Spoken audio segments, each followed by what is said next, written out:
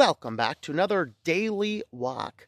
Well, today I want to spend a little bit of time talking about the heart and the spirit behind the Calvinist and Arminianist debate.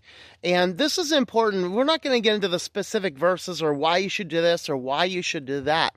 But I want to talk about the philosophy and the heart behind these positions, not in what they are theologically, but in what they drive us to do. And that is, in my opinion, one of the biggest reasons why I've chosen to be a Calvinist in the light of the various elements out there in the world. And this is a very difficult position in many ways, because oftentimes in that position, many churches in America today, they're 4-point Calvinist by doctrine, but 5-point Arminian in practice. And what we start to see is, as we start to become and buying into these philosophies and practices, they can actually kind of lead us a little bit astray as we consider the various options and ways that we live our life. So what is really the difference? Of course, doing a very brief summarization of each of the viewpoints, the underlying philosophy. In the Calvinist viewpoint, the sovereign election and salvation of man is entirely in the hands of God, with God drawing a person by a transformed heart into accepting the sacrifice of Christ, and Christ died on the cross to save his elect. Now, on the Arminian view, it is that man is sovereign over his salvation.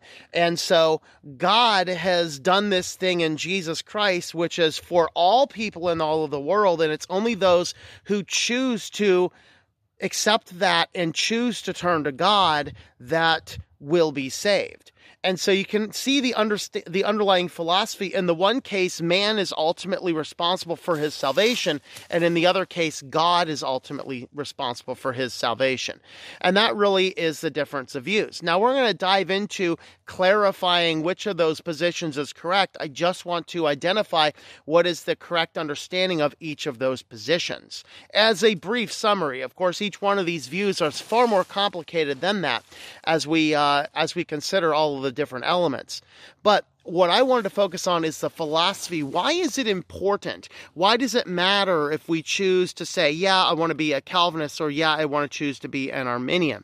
Why does this make a difference as we live our practical life in Christ? It boils down to the ministry and how we believe a person is saved. If I believe at the core of my heart that a man is responsible for his salvation, it opens me up to do a variety of different things that might serve to convince a person to say a prayer to become saved. And after all, why wouldn't I? Because I am what is standing in between a person and hell. And so we understand, and several verses apply to the motivation here. One of those being, as Paul writes, I think it's in the Corinthians, when he says, I have become all things to all people, so that by my works I might save some. That is really one of the motivating principles behind this verse. On the flip side of the coin, if I believe that a person's sovereign salvation is dependent ultimately on God, I do not have to engage in the various tactics that might be used to convince somebody to say a prayer and to give somebody a what the Calvinists would say would be a false sense of assurance. And so, of course, as we look at these different motivations, is it better that we use manipulation, or is it better that we don't? Because as a Calvinist, I am free to bring a petition before God. I am free to present somebody the gospel without a pressure of telling them, you got to say this prayer or you're going to burn in hell. I have to simply present them the gospel, pray about it, and let them go off and think about it. Because there's really no urgency. If you're an Arminianist and you think that God is going to suddenly come back at some point in time, and those that have said this prayer are saved, and those that have not said this prayer are lost, then you have a motivation to manipulate the gospel and manipulate people in order to get them to say this prayer. But if you believe as a Calvinist that God already knows who is saved, God is not going to come back until every person on his list is actually saved. I don't have this expediency to try and manipulate somebody into praying a prayer for Christ. Now, do I want somebody to live a life of sin and not pray a prayer and continue on in their life of sin? No, I don't. The reality is, though, I have very little control over that. That is why the scripture tells us, Romans 10, it is our responsibility to get out and preach the gospel. Because the gospel is what God uses to transform somebody's heart. Meaning that we as people, even as Calvinists, have a role in people's salvation in that it is our responsibility to preach the gospel. This is also what Paul writes to the Corinthians. I think it's 1 Corinthians chapter 1 or chapter 2, I forget. But where he says, I planted, Apollos watered, but it was God who caused the growth. And so if that's my attitude in my heart, I might be one of 15 or 20 people in the lifetime that have preached the gospel. But it is the gospel that must be preached that goes into the heart that eventually is bloomed by God into accepting Christ in that saving faith.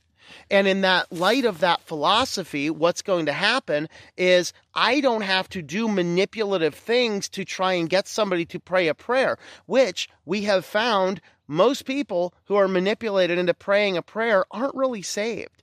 There's a whole lot of people who have said a prayer who are not really saved. The Bible warns us over and over and over about them. And this is tangential to the free grace movement that we've talked about on this channel a number of times. But the point being is that as a Calvinist, I have no pressure to manipulate somebody into saying a prayer because they're never going to be lost. God is not going to lose a single soul. He is not going to return until every person on his list is saved or has a plan for them to be saved. That is really the circumstances that we have to do. Whereas if I think that a person is sovereign over his own salvation and God doesn't have a role in all of that, then I am going to do all sorts of manipulative tactics to get somebody to do something that they may not otherwise want to do. So this is really the heart and the philosophy and why it makes a big difference between which viewpoints that you actually take.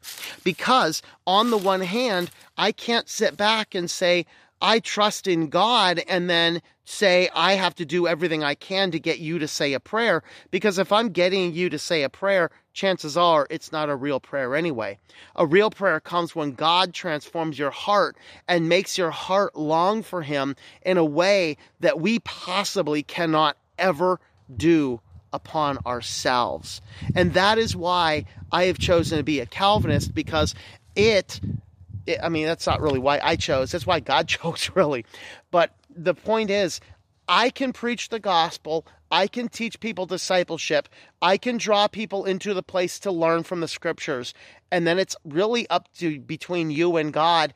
I don't have to be all deeply tied up in knots over whether or not you're going to pray for Christ. I'm going to keep praying for you because I do not know who is going to be saved or who is not.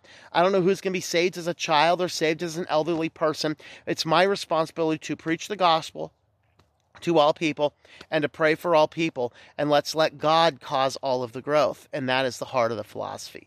We're going to leave this video here for now. Thanks for coming along.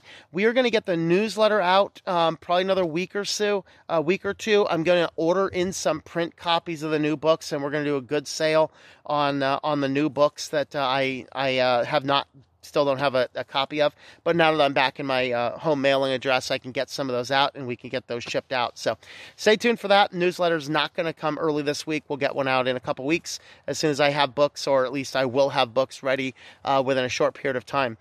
So stay tuned for that. You can sign up for the newsletter over on ourwalkinchrist.com. Look for that middle column there. There's your newsletter sign in. We use a double opt-in. When you sign into that, look for the email from our server accepting it and whitelist that email address. You're going to get a response back immediately confirming your subscription. This makes sure that you're not signing up somebody else for our newsletter list. I want everybody to sign up on their own merit, not on yours. Just like salvation. Look at that. Anyway, guys, thanks for watching, and I hope that you enjoy your daily walk in our Lord. Thank you for tuning in. Our Walk in Christ podcast is a listener-supported presentation. For more information about how you can help, check out ourwalkinchrist.com/support or our Patreon page at patreon.com/TomM. That's TOMM. Digital and paperback books are available on several online bookstores or at our website. Once again, the website is ourwalkinchrist.com.